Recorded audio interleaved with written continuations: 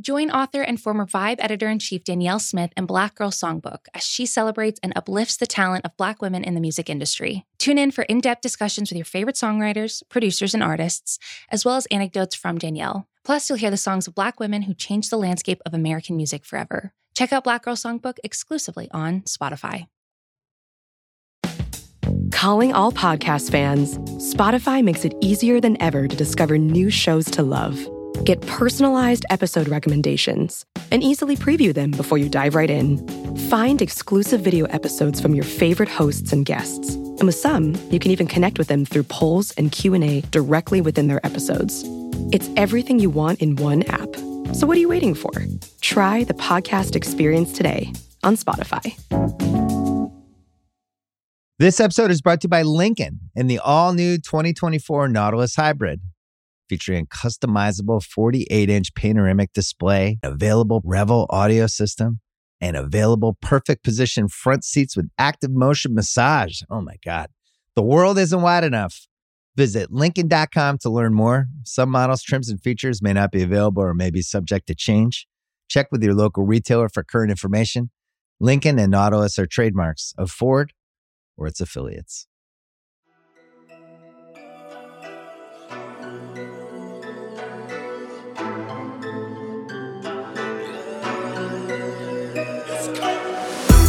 Listeners, welcome. This is Sound Only. I'm Justin Charity. And I'm Micah Peters. We're your Sound Only co-hosts. We're here to talk about the DMX album. The posthumous DMX album. Yes, we want to note up top that we have talked about DMX. We have talked about posthumous albums. We have not talked about DMX's posthumous album. Yeah. So, released by Swizz Beatz. The producer Swizz Beatz, who we all know and love. We got the sense that even though we've talked about DMX, we had an episode out a couple days before he finally passed away. This album is short. And this album, I'm gonna write about it. By the time this podcast episode goes up, you'll be able to read about it on theringer.com. I have a lot of thoughts about this album. How about you, Mike? I'm gonna level with you here. I probably have less thoughts, but I have a few. Mainly that this feels. I mean, like it's an album that like really does try to bring some like boom bap New York revivalist energy back, but like an album that was made in the era where like DMX's choker chain has now been co-opted by every high-end fashion brand. Like it's like the Elite's like chain choker is on the front cover of this album is what it feels like. And the album like is put together as such. It's like it doesn't feel like a victory lap or a sending off or I mean like it actually correct me if I'm wrong, Charity, like came together while he was still alive, like as a means of like a sort of comeback album, right? Yeah. And we should say the album is called Exodus. The first time I heard about this album, I was listening to Drink Champs, right? Which is rapper Nori's podcast. And DMX, man, he was on Drink Champs like within 2 months, like less than 2 months before he died. And I just remember this is part of the interview with Nori where DMX starts talking about, I made a song with Bono. And Nori and I had to say, like, I as a listener and Nori as the host and someone who's known DMX for a long time had the same reaction to that moment of assuming that DMX must have been talking about some other person briefly until asked to clarify. But listen, though, like that is a song low key that makes some of the most sense on this album. On this album, yeah. And it's weird because I felt bad at the moment when I was like, he's not talking about Bono, right? But like, look, I mean, DMX for one, at his peak, huge musician, right? Super accomplished dude, DMX. Also, Bono made a song with Kendrick. You know what I mean? Like, it's not that out of this world, but it was one of those things where it has been a long time since DMX had made a project that felt like it was supposed to be released at, I'll call it, the Bono level of music. And so when I'm listening to Drunk Noriega interview DMX and DMX starts talking about making a song with Bono, you know, I feel like I'm hearing a typo.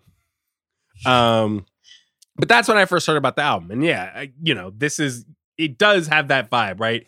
It feels more like it was conceived as some sort of mainstream commercial comeback album in a way that the sort of late career DMX albums before this, that's not how they sound. It's not like it's a like market different from Undisputed, which came out in like 2012. Yeah.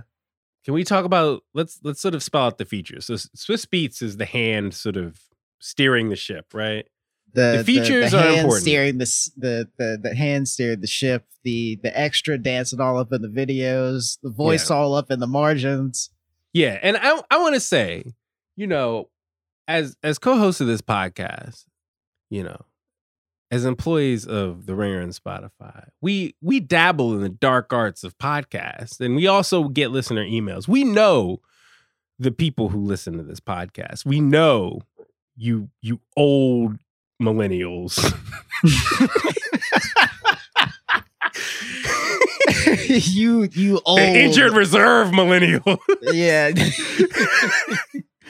We know this for all you cardigan wearing motherfuckers out there, you know.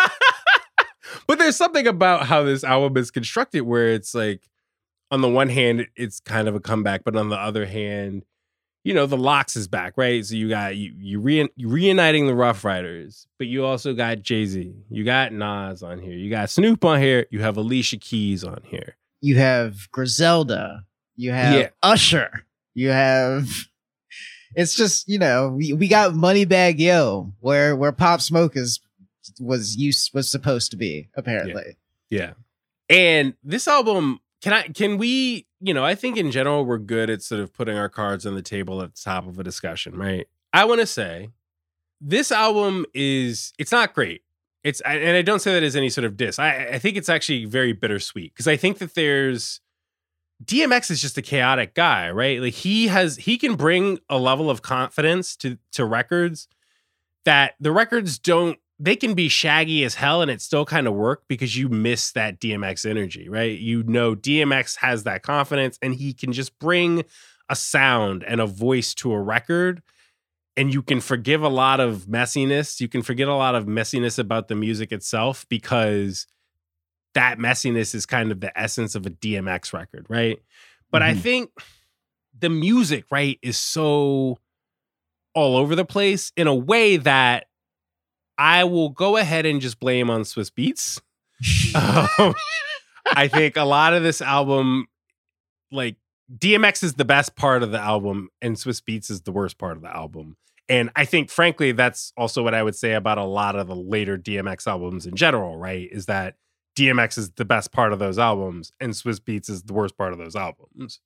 Do you disagree or agree? Why? No, I mean, not? Like, it is like, I absolutely agree. What was the song that we were talking about just before we got on? Oh yeah, it was, I mean, Bath Salts featuring Jay-Z and Nas. Yeah. Which I mean, like, is just, I mean, those words together in a sentence like that is, you know, not really something that makes a whole lot of sense. But like, there's just like 33% too much Swizz Beatz. Like, I would say, like, across this album, as it tends to be, just like there's just too much. Like the what is that annoying the annoying pitched up sound that's in Bath Salts that kind of like drowns out what would be the rest of the, you know what I'm talking about. Yeah, but that's such a Swizz Beatz thing in general, right? And maybe at Swizz Beatz' peak as a producer, those ticks in his songs felt more novel and they felt more confident and they felt more peak, right? And so the fact that Swizz Beatz songs are always kind of annoying, they always have 33% too much going on. But one, I think it's different. Like DMX was 50 when he recorded this album, right? And you can hear, it's like heartbreaking. You can hear him flagging all over this record. And so when you partner that with kind of the more grating ticks and Swiss Beats production, right? It feels a little like it's out of step with where the rapper is at. Is that a good way to put it? I think that that's the problem. I think that is probably, if I could say, like, if I could represent it visually, think about like DMX slumped on that high leg easy chair during like the verses, while Beautiful was playing, like, and Snoop Dogg was dancing, and he was like sitting in the chair, like, DMX versus Snoop, right? Belly poking out, just being like, just washed and old and like, wonderful. And now imagine that like DMX is rapping this album from that chair, but Swiss Beats is like jumping on the table behind him. Like, that's kind of like the mismatched energies that you're getting with this album. Yeah. And I'll say the energy, that sort of bittersweet Twilight energy of DMX. And it's more pronounced on some songs than others, right? So that itself is kind of jarring. There's some songs where it's kind of like classic DMX, and there are other songs where you're like, this guy is 50. You know what I mean? And it's surprising because, again, I was mentioning how I was listening to Drink Champs and how that was sort of first time I'd processed the idea of, I'm going to hear a new DMX album. Is that in that interview is long and that interview is beautiful, and that interview goes to some weird places, but DMX's energy in that interview is so good, right? So while I was processing the idea of like, this man making songs with Bono, oh no, we got to hear another Alicia Keys song. I'm comparing that though to the fact that in the interview with Nori, DMX sounds so good. He sounds like he'd been through some stuff in life, but he sounds like he's in a good place. And then you put this album on. First of all, you process his death, right? You process everything that led up to his death. You process that week when we were all refreshing TMZ. And then you process this music. And yeah, man, that sense of fatigue is so much more pronounced on like half of these songs. And so that itself feels like that's like the worst sort of letdown, because it's not like any sort of artistic failure. It's just sort of like, oh man, like he was winded in a way where, I don't know, the feeling of listening to this album is like he is giving you the very last gas in his tank is what it sounds like. Yeah. The song I texted you about was Hood Blues, like, which was honestly the way that I first heard it was like on shuffled a different playlist I was listening to on Spotify, and that was the first song that I'd heard from the album. And I was just kind of like, oh, like Griselda got a posthumous DMX verse for like one of their new, like, without looking 12 projects they put out this week. But no, I mean, like, and a lot of these songs like suffer from like the issue of momentum because he doesn't go first. So when he comes in after, I think Benny the Butcher goes like second to last, he's like, I grew up apartheid, come out the south side. Like, it's just like he sounds like he's trying to catch up to everybody else. Yeah. In a way that is not like fun, Yeah, and the songs do it so consistently. Him going last, or at least not first, on his own album, right? Like the song with the Locks, he's the last rapper on the song. Song with Jay and Nas, he's the last rapper on the song. He gets buried so much in his own album. It's funny because like part of our apprehension, right, as we mentioned up top, is we've talked about DMX recently on the pod, and we even talked in a different episode about posthumous rap albums. One thing. Posthumous rap albums, right? We talked about that though. Posthumous rap albums. I think we're thinking more of people like we were thinking more of like younger rappers, right? Younger rappers who sort of go out in their prime and meet these tragic ends. And you're thinking of people like Pop Smoke, right? Where you're trying to sort of. It's a similar situation where somebody's trying to cobble together the last bits of recordings that they want to put out as a commercial release. For somebody who we haven't sort of gotten to like really know yet, right? Or fully know yet. Yeah. So, well, I mean, like, it's for the awkwardness of those albums comes from the fact that these people are, yeah, they aren't fully formed as artists yet. They don't have like an of to speak of, you know, like there's not, come to think of it, like, remember when they used to have that, like the Twitter app that could that would like do fake posthumous tweets for you? But I mean, the tweets were basically only as good as the tens of thousands that you already had. You know, because it basically synthesizes the data like an aggregate from all the stuff that you have tweeted, and then like the more that you've tweeted, the more sense your posthumous tweets make once you run them through the app. Anyway, like I mean, it's the same sort of principle. Like, I mean, and then there's also like the business side of things where it's just kind of like the entire industry hops on the Pop Smoke posthumous album and Virgil Abloh designs the cover because it's just it just becomes one of those like trendy things, right? And that's one kind of posthumous album. I feel like that was very much what we were talking about in that episode. And here, you listen to this album and you're really confronted with the fact that DMX is the second case, which is somebody who we know very well, who a lot of us grew up with, and who made it to be 50 making this record. And I think the features in particular are always, whether you're talking about the Griselda stuff, right, where you sort of, like you said, that feeling of like, this guy, his voice is so broken and winded, you feel this sense like he's being made to play catch up on his own album. Mm-hmm. But even with the people in his cohort, right, like it feels like there's so much contrast, and I feel like almost contrast that I feel is kind of unflattering or like disrespectful, right? Where it's like the first song on that album, That's My Dog, right? Like that's a song with the Lox, right? DMX and the Lox, like bring it on, right?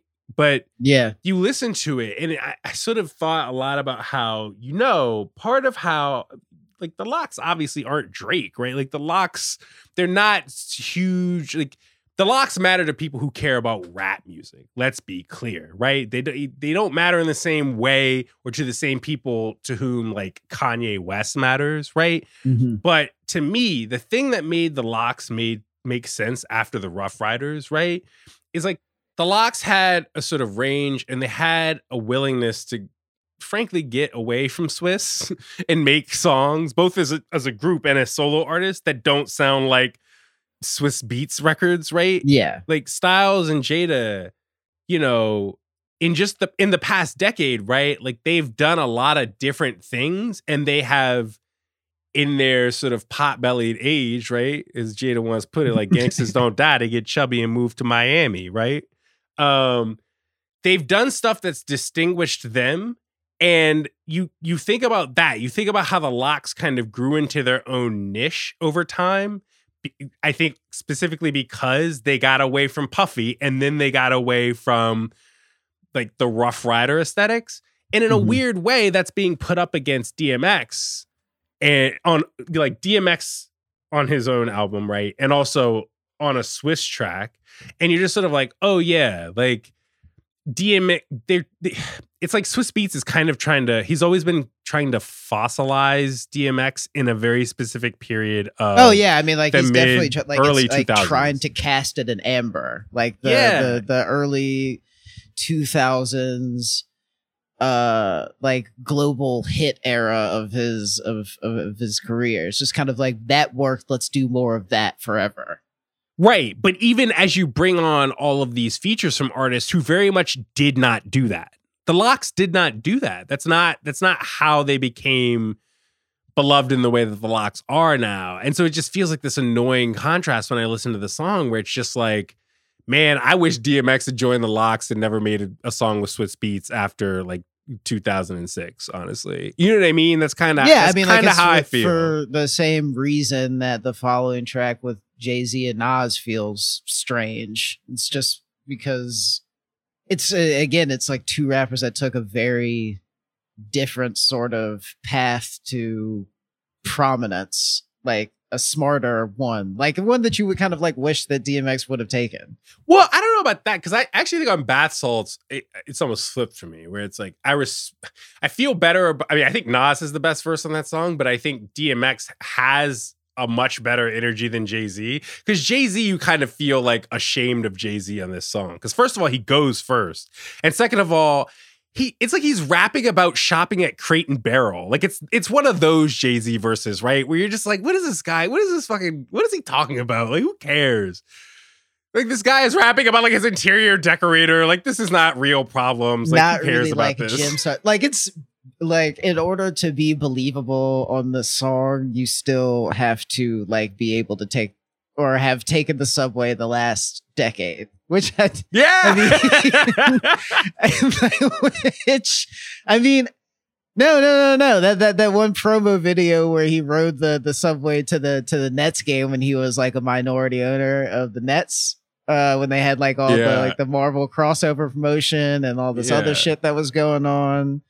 I think that was in like 2009. So I mean, like, I really do think that in the last decade, he has not been on the subway. Therefore, you cannot be on a song called Bath Salts. Yeah, you know what I mean? Like, that's what I'm saying is that like the J verse almost feels disrespectful. It's like he recorded that verse thinking it was going to be like spliced into Ezra Klein's podcast, right? Not a DMX song. Like, get out of here. Like, get out. I felt the same way about Jay on the Jay Electronica record, by the way, but we don't have to get into that. This episode is brought to you by Lincoln and the all-new 2024 Nautilus Hybrid.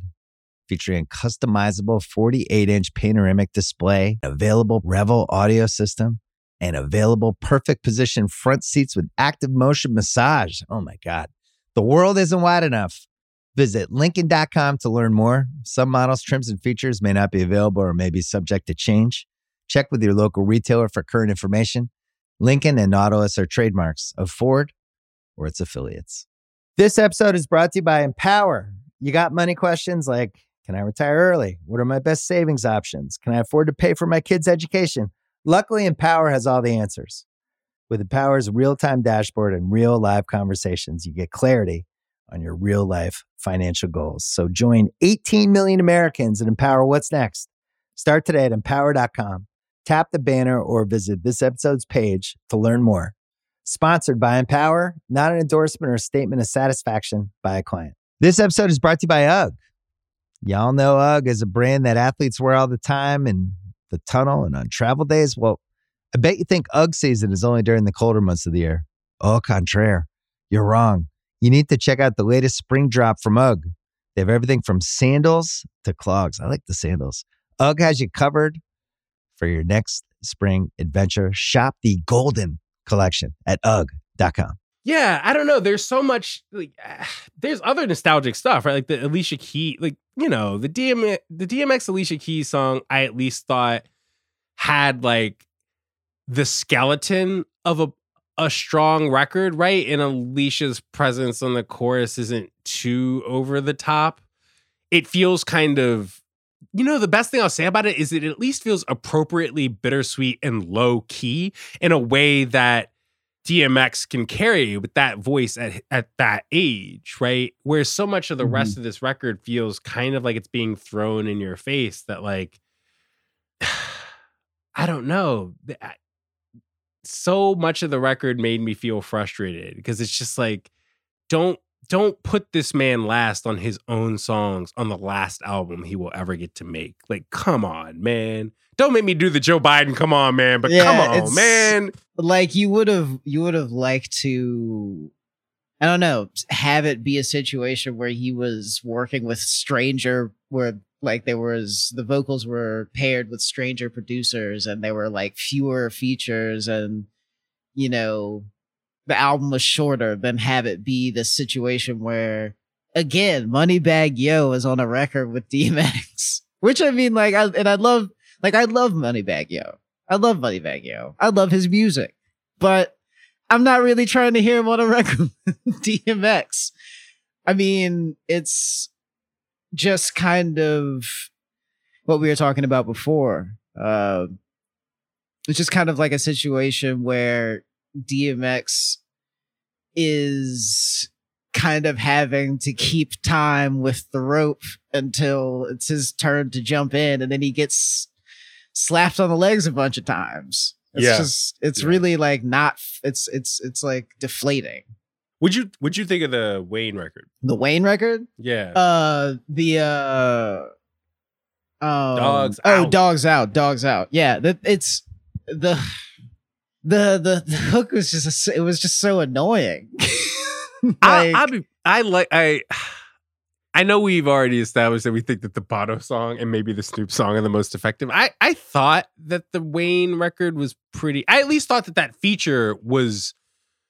It made a lot more sense, right? It does. Like the feature made a lot of sense. It was just that like the glue that held it together, that held the two together, was Swiss Beats, which was the issue. Yeah, that's fair. It's just that Wayne is a much more credible person to bring. Like, I think you and I were talking about this earlier today before taping, but I was saying that, like, look, I think Wayne, like when Wayne makes his late career stuff that whiffs, like I just can never. I'm just sort of like, yeah, you're too post peak to be doing this, Wayne. I know you've been through some stuff, but it's just sort of like I don't know.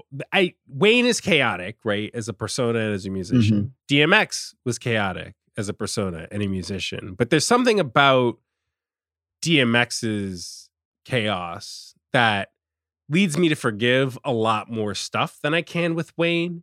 Maybe it's some sort of regional bias. I don't know. I honestly don't know what it is.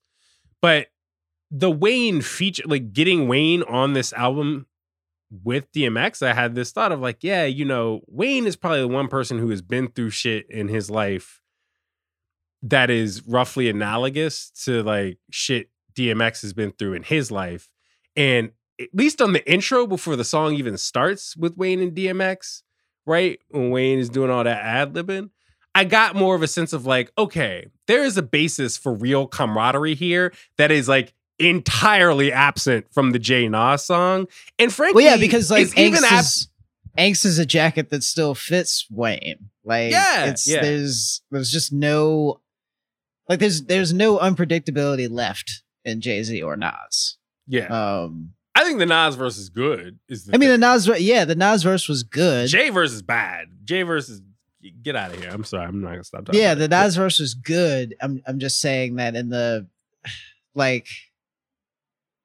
I mean, yeah, it's like it's the kindred spirits thing that you were talking about before. They're both like crazy in the same way.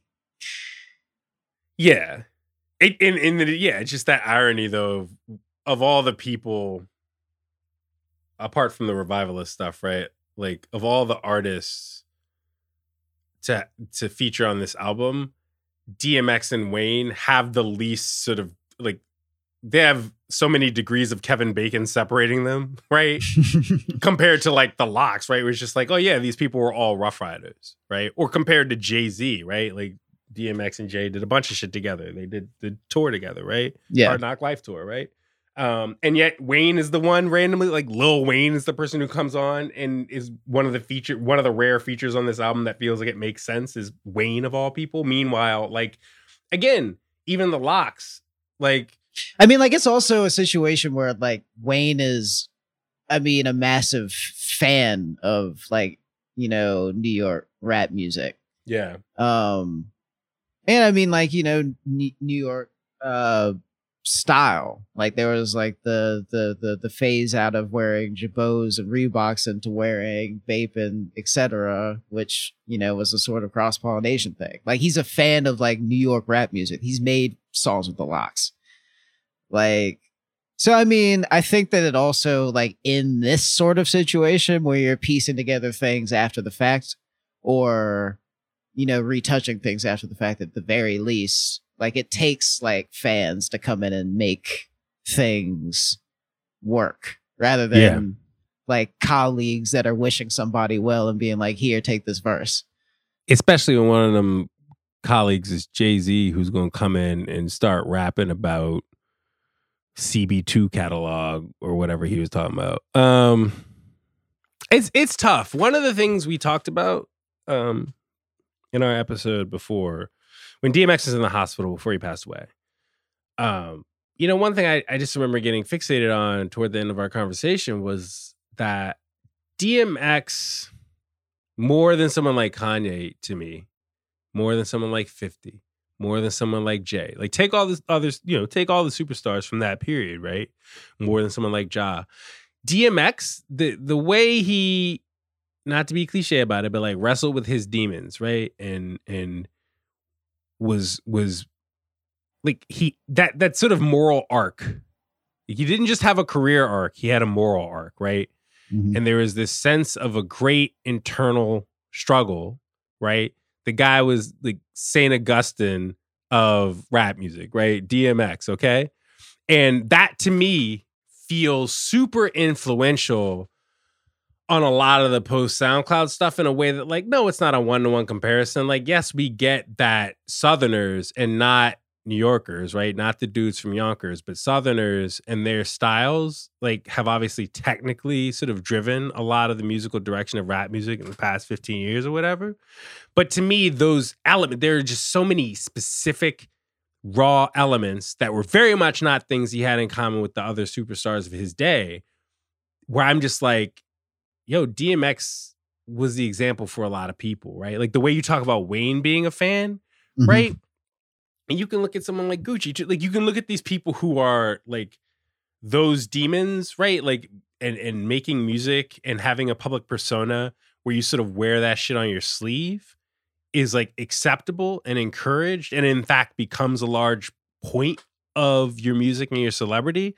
All of that you could trace to someone like DMX. You could trace it to other people too. You could talk about Scarface. You could talk about like a lot of people who can claim responsibility for different elements of that, but so much of that is DMX. And so to me, if I'm going to listen to DMX's last album, I kind of want it to do justice to that observation, right? That it's not like DMX is not he's not a backpacker. Like the point of DMX is not to be like, yo, these kids don't, these kids today with their SoundCloud rap. There's definitely like kind of like something it's just incongruous to have a bunch of well-adjusted people, like that's it. That's totally it, though, right? It's that too many people on this album are well-adjusted. Too many people on this album like had their retirement plans together. Yeah, that's it. Thank you for putting it like that, because that's exactly it. Like all the features, all of the direction of this album is just like, it feels like it misapprehends the best stuff about DMX. And so when you have, I don't want to shade Bono because like, damn, it's better than I thought it would be. So I'll shade Alicia Keys and Jay-Z instead. But it's just like knowing the most important stuff, the stuff that like, it's DMX's last album. What do you want to preserve about him? What is the stuff that you want to pour into a piece of music to say, this is what was important about this guy? And not just important about this guy, but here's how like that importance has bared itself to later generations, right? And your answer to that is Jay-Z rapping about like bougie shit. Yeah, like what you mean is that the album doesn't feel like the document that it's supposed to be. Yeah, it has no insight on DMX. The album has no insight on DMX, despite being produced by Swiss Beats, who is the like albatross of DMX's career after a point, to me personally, speaking for myself. Myself personally. Yeah, it just, so much of this album feels like it is actively obscuring DMX is what I find frustrating about it. To no fault of DMX's. And if anything, again, it's just like, I'm going to indulge a listener who emailed us about Les Miserables the other day. This is like the last 200 pages of Les Miserables, right? Where it's just like, I'm looking at Jean Valjean and I'm watching the light. I'm watching the last traces of light in his eyes, right? Like he's given it his all. I do not blame DMX for anything, but it's just, there's something about the direction of this. Again, I'm going to blame Swiss Beats, where it's just like, this document is the wrong document. This document feels like it does not have insight into what made DMX the kind of person who dies and we send a fleet of monster trucks down to Barclays for his memorial service. Like, this is not that album. This, you know what I mean? This album feels like it was made for a totally different person. It does feel like an album that was made to have a later performance with a string section at Carnegie Hall. Like there's there's simultaneously too much and not enough sheen on it. I don't know, man. I think that's all I got. I mean, I miss DMX. That's all I can say in the end of this. Like, you know what I mean? I like the locks. I thought the verses were good. I just, they buried, but it's like DMX on his own album, he's no longer with us, and he doesn't even appear until like 4 minutes into a 5-minute song. That's track 1. And then he gets shelved for another 3 minutes so we can listen to Jay-Z rap about lobsters. Oh man.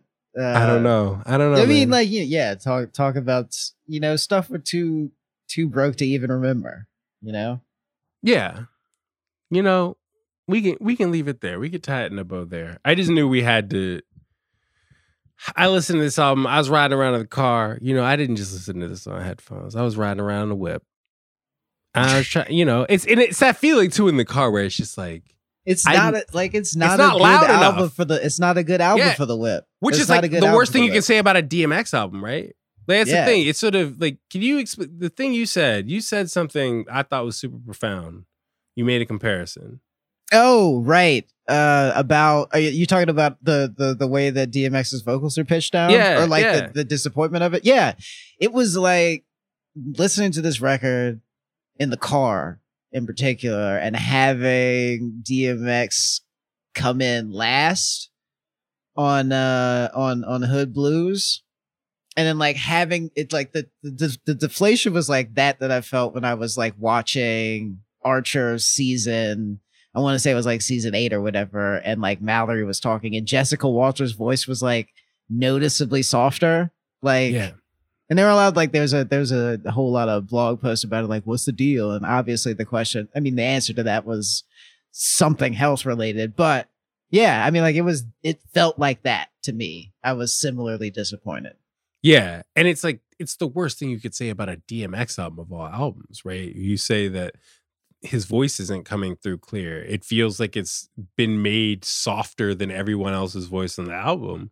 That's not what you want from DMX. DMX, you want to feel like your speaker system is doing that awful rattle it does when it can't handle the sound anymore because the volume is too high. That's what you want DMX's voice to do. You want non-Dynamat Alpine voice from DMX. Yeah.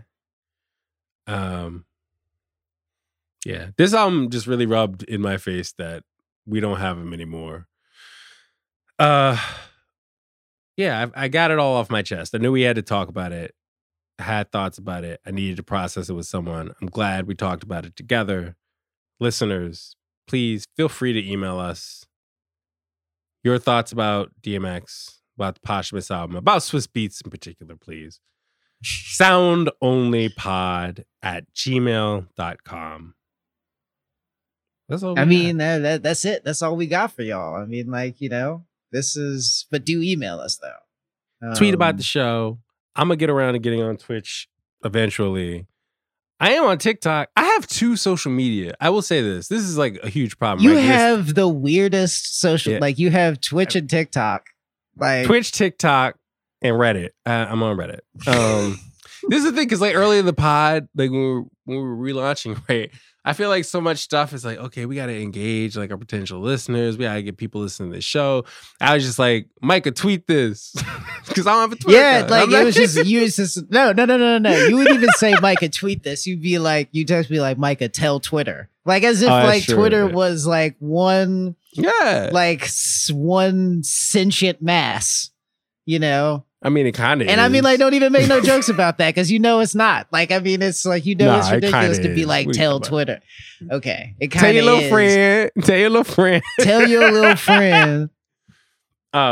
Just listeners, be mindful. I don't have a Twitter account, so you got to tweet for me. Tell people about the show. Email us, soundonlypod@gmail.com. We will be back next week.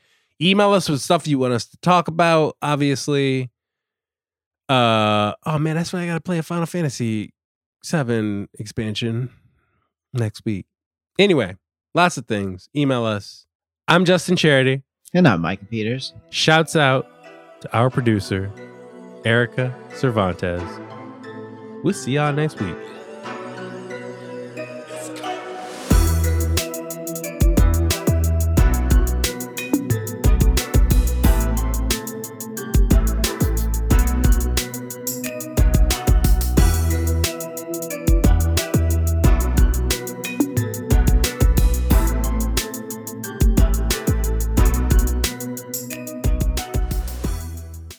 This episode is brought to you by UGG.